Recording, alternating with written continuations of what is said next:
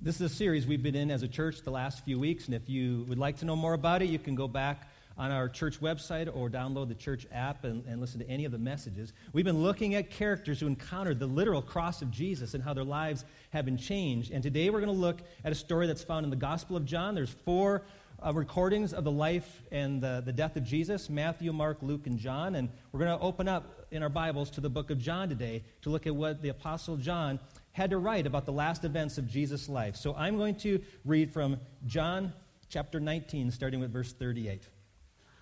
It says, "Later, Joseph of Arimathea asked Pilate for the body of Jesus. And now Joseph was a disciple of Jesus, but secretly, because he feared the Jewish leaders. With Pilate's permission, he came and took the body away. He was accompanied by Nicodemus, the man who earlier had visited Jesus at night. Nicodemus brought a mixture of myrrh and aloes, about 75 pounds. Taking Jesus' body, the two of them wrapped it with the spices and strips of linen. This was in accordance with Jewish burial customs. At the place where Jesus was crucified, there was a garden, and in the garden a new tomb which no one had ever been laid. Because it was the Jewish day of preparation, and since the tomb was nearby, they laid Jesus there." Now, at the cross of Jesus, the disciples were afraid to be seen. John was the only apostle that was even seen around the cross. And if you remember Peter, he was the one who said, "Jesus, I will go wherever you want me to go. I will never fail you." And yet Peter denied Jesus not only once, twice, but 3 times. And it's not an apostle that comes to ask for the body of Jesus. It's a secret disciple named Joseph. Joseph and his friend Nicodemus. They come to ask Pilate for the body of Jesus because they want to honor him with a dignified burial. And Joseph had purchased this burial place. It had never been used before. It very likely would have been for his own body. And yet he chose to bury the body of Jesus there. And you and I are so grateful for that. You may not realize how that changed the Easter story, because typically someone who'd been hung on a cross and who died would have been someone that the society didn't really care about, and they would have thrown the body into the city dump outside of Jerusalem, a place called the Valley of Gehenna, a place where garbage continued to burn day and night. Jesus referred to the Valley of Gehenna as a picture of hell. And that's where Jesus would have risen from the dead. But instead of that, because of Joseph, we have the empty tomb, we have the stone that was rolled away, we have the angels at the garden. It's a beautiful Easter scene. Now, Nicodemus comes with him, and Nicodemus has with him 75 pounds of spices and linen, because they're going to wrap the body of Jesus and prepare it for burial. They didn't do what we do today when people die. They didn't have the processes, so they wrapped the bodies with aromatic spices so it would cover up the stench of decay. Now, Joseph and Nicodemus both are what are called Pharisees. Pharisees were religious leaders. If you had asked people of Jesus' day who were religious people, they would say, of course, the Pharisees. They're full-time religious people. They look the part, act the part, dress the part, and they were all about rules. They loved to follow the commands of God, and they took it to an extreme, to where when God says things like, keep the Sabbath day holy, they actually would develop sub-laws underneath that. Things like this: how many steps could you take on the Sabbath before it became work? How many letters would you be free to write until your handwriting became work on the Sabbath and you broke the law? Now, it reminds me of what's happening in football today. Like, nobody really knows what a catch is anymore. You know, did he make these steps? Did the ball move? Were hands in the right position? And we just say, it looked like a catch to me. It was pretty obvious. And these guys got so wrapped into the rules that they missed sight of the bigger picture, which was to serve God. Now, I used to teach children. I was a children's pastor, and an easy way to remember the Pharisees, because Pharisees always wanted to be right, was they wanted to be fair, you see. Pharisees. And they were different from a group called the Sadducees, because the Sadducees didn't believe in the resurrection, they didn't believe in angels or the afterlife, and they were sad, you see. Now, the kids will remember that forever. You guys think it's corny, but I'm telling you, you'll never, ever forget that. Well, Nicodemus is here with Joseph. And John says that he was the one who came to visit Jesus at night.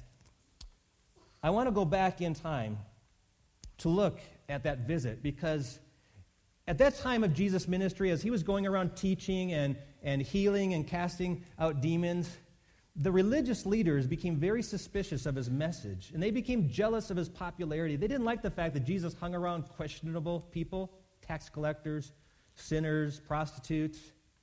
So Nicodemus goes on a reconnaissance mission to find out who this guy really is. So in John chapter 3, he writes, "There was a Pharisee, a man named Nicodemus, who was a member of the Jewish ruling council. He came to Jesus at night and said, 'Rabbi, we know that you are a teacher who's come from God, for no one could perform the signs you are doing if God were not with him.'" Now, it sounds respectable. He's validating what Jesus has done, but Jesus isn't impressed with the flattery. In fact, Jesus turns the tables and says, "This isn't going to be about me. This conversation is going to be about you." Because Jesus replied in verse 3, "Very truly I tell you, no one can see the kingdom of God unless they are born again." That's shocking. Nicodemus is an insider. He's one of God's special people, he thought. And yet Jesus is saying, "Nicodemus, you're outside the kingdom of God." Now, what is this thing called the kingdom of God? Where is it? What does it look like? It's not a physical kingdom, and it will be one day, but right now it's not a physical kingdom that has brick walls and an army and a castle in the middle. It's not like you'd see in TV shows or movies or the Game of Thrones or things like that. It's an invisible kingdom. But this kingdom is really about people. People who's chosen to live their lives under the authority of God. Because Jesus in the Lord's Prayer said, "Thy kingdom come, thy will be done." That's what his kingdom is doing the will of God. And in order to do the will of God, you have to be born again because it doesn't come naturally. See, you and I have this problem called sin. And sin is exactly opposite of doing the will of God. It's opposing the will of God in our lives. It's being contrary to God's purposes. And we live in a culture that is vastly different from God's desires. In fact, I look at the culture like a raging river that's going away from God and pulling everyone in it with them. And in order to follow God, you have to fight culture. And to give you an example of this, and some of you have lived long enough to see it, when I was a kid and we'd watch TV, the only time you saw people in bed was a mom and a dad in separate beds with their pajamas on. And you think of how far we've come in 40 years. You don't even see moms and dads in bed anymore. You see people with other people, not married people. And we see it all over. We see it in how people are exposed. I mean, I saw a commercial the other day of Victoria's Secret in between a basketball game. And I think back when I was a kid, those kind of images that were on the TV during prime time would have been on a magazine that was covered on the shelf behind the drugstore counter. Remember that? The language we use today, the language we even hear from sometimes political candidates, is stuff we never would have allowed our kids to say. And I look at our culture of how addicted we are to drugs and prescription medications and recreational drugs. It's like, I'm not happy. I need to find something else to fill this void in my life. I mean, we live in the most prosperous nation in the best time of history. And yet, everywhere I look, I find people who are overwhelmed, angry, disappointed, lonely, broken. And we realize that we can't fix it. If we could, we would, but we can't. And so we have to have something supernatural happen to us, and that's called the new birth. What Jesus is saying here, being born again. And so Nicodemus is struggling to grasp this concept. He says, "How can someone be born when they are old?" Nicodemus asked, "Surely they cannot enter a second time into their mother's womb to be born." And Jesus answered, "Very truly I tell you, no one can enter the kingdom of God unless they are born of water and the Spirit. Flesh gives birth to flesh, but the Spirit gives birth to spirit. You should not be surprised at my saying, 'You must be born again.'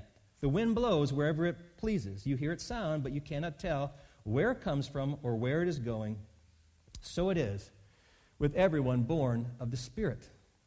I mean, Nicodemus is very puzzled. He doesn't understand this concept of being born again.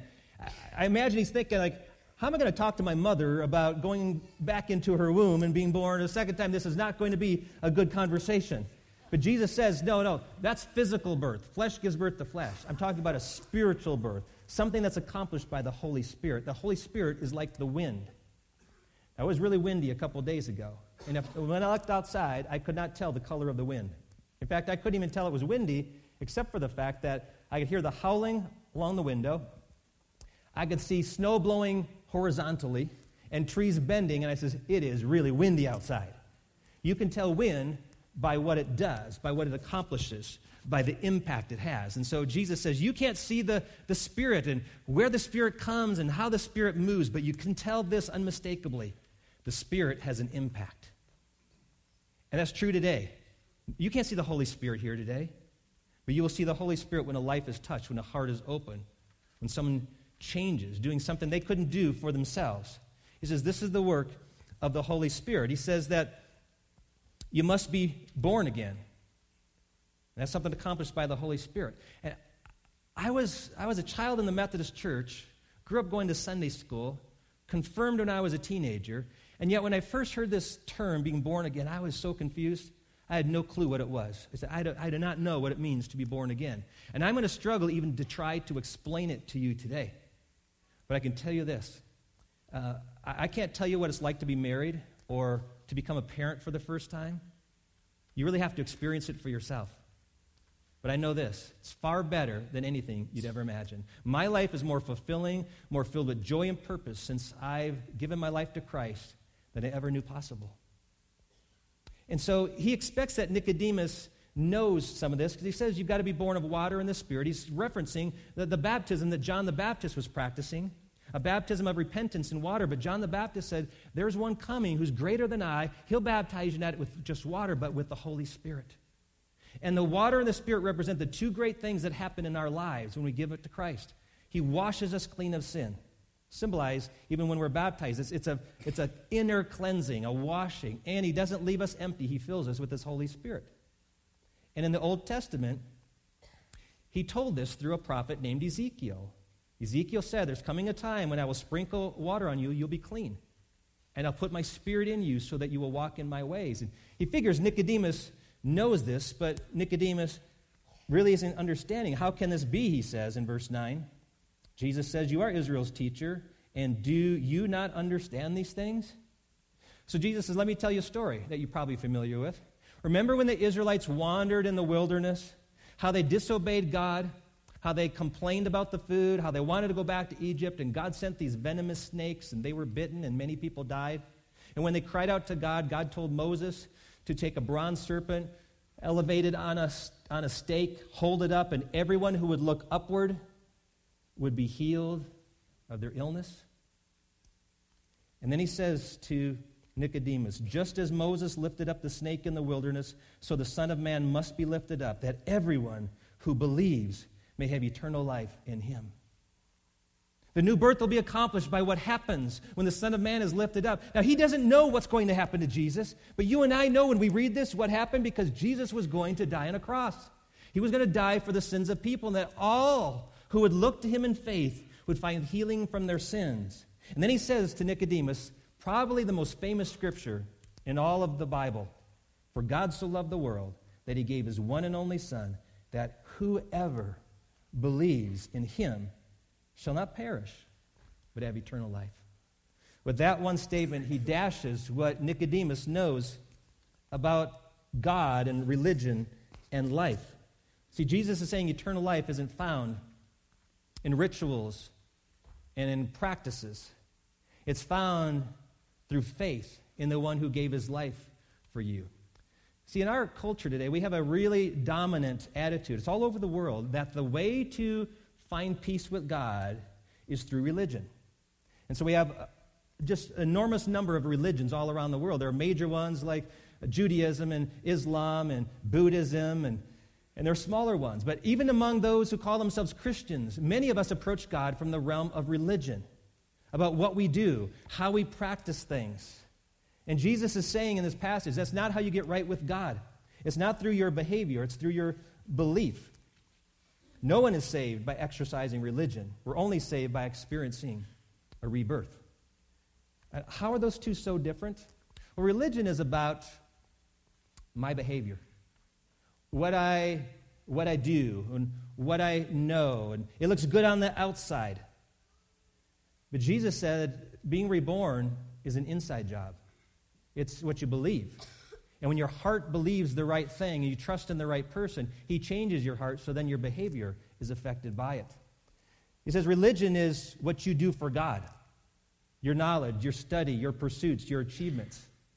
Rebirth happens because of what God does for you. He does what he does for you and me, what we couldn't do for ourselves. He pays the consequence or the penalty for our sin. Religion is about doing enough to keep God off your back. It's this fear of judgment that if I don't appease God, God's going to be angry, so I better do things just to kind of keep him at bay. But rebirth is about inviting God into your heart, into every area of your life. In fact, you welcome him to come in and rearrange your marriage and your finances. You welcome God in. You don't want to keep God at a distance. Religion says it's for good people, people who are nice and want to be rewarded for the good things they do. Rebirth is for people who know they don't deserve good, but are grateful that God is good to sinful people. And then religious people often ask have-to questions. Do I have to go to church? Do I have to give? Do I have to read my Bible? Do I have to pray? And it just exposes something that I think is very dark about us, because rebirth is not about have to, it's about want to. And I think of a person who gets married, a young man who marries this woman of his dreams, and after a few weeks into the marriage, and there's some frustration in the relationship, he asked his wife, really? Do we have to eat together every night? Do we have to sleep in the same bed? Do we have to talk all the time? I mean, it's NCAA tournament time, and do I have to give you gifts for birthday and anniversary and Christmas and Valentine's Day? Do I have to do all those things? And no, those weren't spoken in the contract at the wedding. But wouldn't you agree that if someone marries someone they want to spend the rest of their life with, that they would not be asking have-to questions? They'd be saying, I want to spend every moment I can with you. I'm not trying to make excuses. I'm looking for opportunities. And I just want you to think about that in your own life. When you got up this morning, it's Easter, so it's probably pretty easy today saying, I want to go to church today. But you know the test? The test will be next week. Because some of you are going to say, do I have to go to church today? And I'm telling you, that exposes that you're more about having a religion than being in love with the one who died for your sins. Because you just don't ask the question. You say, I want to. I want to take advantage of every opportunity to worship you, to serve you, to honor you with my life. That's the way it should look in a relationship where someone's life has been changed. In 2 Corinthians 5:17, it says that we should be different. If anyone is in Christ, he is a new creation. The old has passed away, and behold, the new has come. And so Nicodemus hears this stuff about this rebirth, and I'm sure he's wrestling with it. And for the next couple of years, while Jesus is carrying on his ministry, Nicodemus is listening intently. But his peers, the people he hung out with, are becoming increasingly hostile toward Jesus. They're becoming so angry with him. And so they decide they want to crucify him. And Nicodemus doesn't agree, and Joseph doesn't agree, but the will of the majority prevails. Jesus is nailed to a cross, and that cross is lifted up in the air. And you have to think, when the cross was lifted up, Nicodemus had to say, oh my goodness, that's what he was talking about, when the Son of Man be lifted up from the earth. And all who look to him in faith would find eternal life. And Nicodemus makes a decision that day, I will no longer be the secret disciple. And Joseph as well. They saw people who came out publicly in anger toward Jesus. And they had the courage to leave behind their comrades. And I don't know the repercussions of that took place after. The Bible doesn't tell us. But that had to take a lot of guts to say, we are leaving the comfortable religious group we've been in. And we're making a statement that we believe in this Jesus. In fact, he's not just a good teacher. He's not just a miracle worker. He is indeed the Son of God, the Savior of the world. Many of us need to hear that message today. I met a girl a couple weeks ago, and she grew up in a very religious home. In fact, for generations, her family has adopted a certain type of religion. But in high school, she said it just didn't make sense to me. I didn't understand why we did what we did and why we believed what we believed, and so she fell away. And then someone invited her to come to Pikes Peak Christian Church. And she said the Bible started to make sense to her. And she eventually asked if she could be baptized. Now, she had been actually baptized as a little baby. That was part of her religion. But this time, she was saying, I need to make a decision for me and my relationship with God. And so she was baptized right over here in this baptistry as a statement of her faith. You know, I believe that many of us need to be reminded of that. Because there's power in the resurrection. There's power in the resurrection that enables us to have the new birth. Mark finishes the story, because this was Friday when they buried Jesus in the tomb, but Sunday came. It says when the Sabbath was over, Mary Magdalene, and by the way, Mary was a prostitute that Jesus had rescued. Mary, the mother of James, and Salome brought spices so that they might go to anoint Jesus' body. It's kind of funny because they brought spices thinking, I don't think the guys did it the right way. Now, if any of you girls have watched us wrap Christmas presents, you know we're terrible at wrapping. They're going to redo. So they're coming there on that morning to rewrap the body. And very early on the first day of the week, just after sunrise, they were on their way to the tomb, and they asked each other, who will roll the stone away from the entrance of the tomb? But when they looked up, they saw that the stone, which was very large, had been rolled away. And as they entered the tomb, they saw a young man dressed in a white robe sitting on the right side, and they were alarmed. Don't be alarmed, he said. You were looking for Jesus, the Nazarene, who was crucified. He has risen. He is not here. See the place where they laid him. Glorious resurrection. The power of Jesus to not only raise the dead physically, but to raise us spiritually. And I believe so desperately that many of us need that today. I know you're religious. You're here on Easter, the most religious day of the year. We get that. I just want to ask you, are you born again? That's the critical question. Because no one, Jesus said, will ever see the kingdom of God unless they experience the new birth. I know that freaks some of you out, but I'm just going to tell you, when you surrender your life to Jesus, only good things can happen.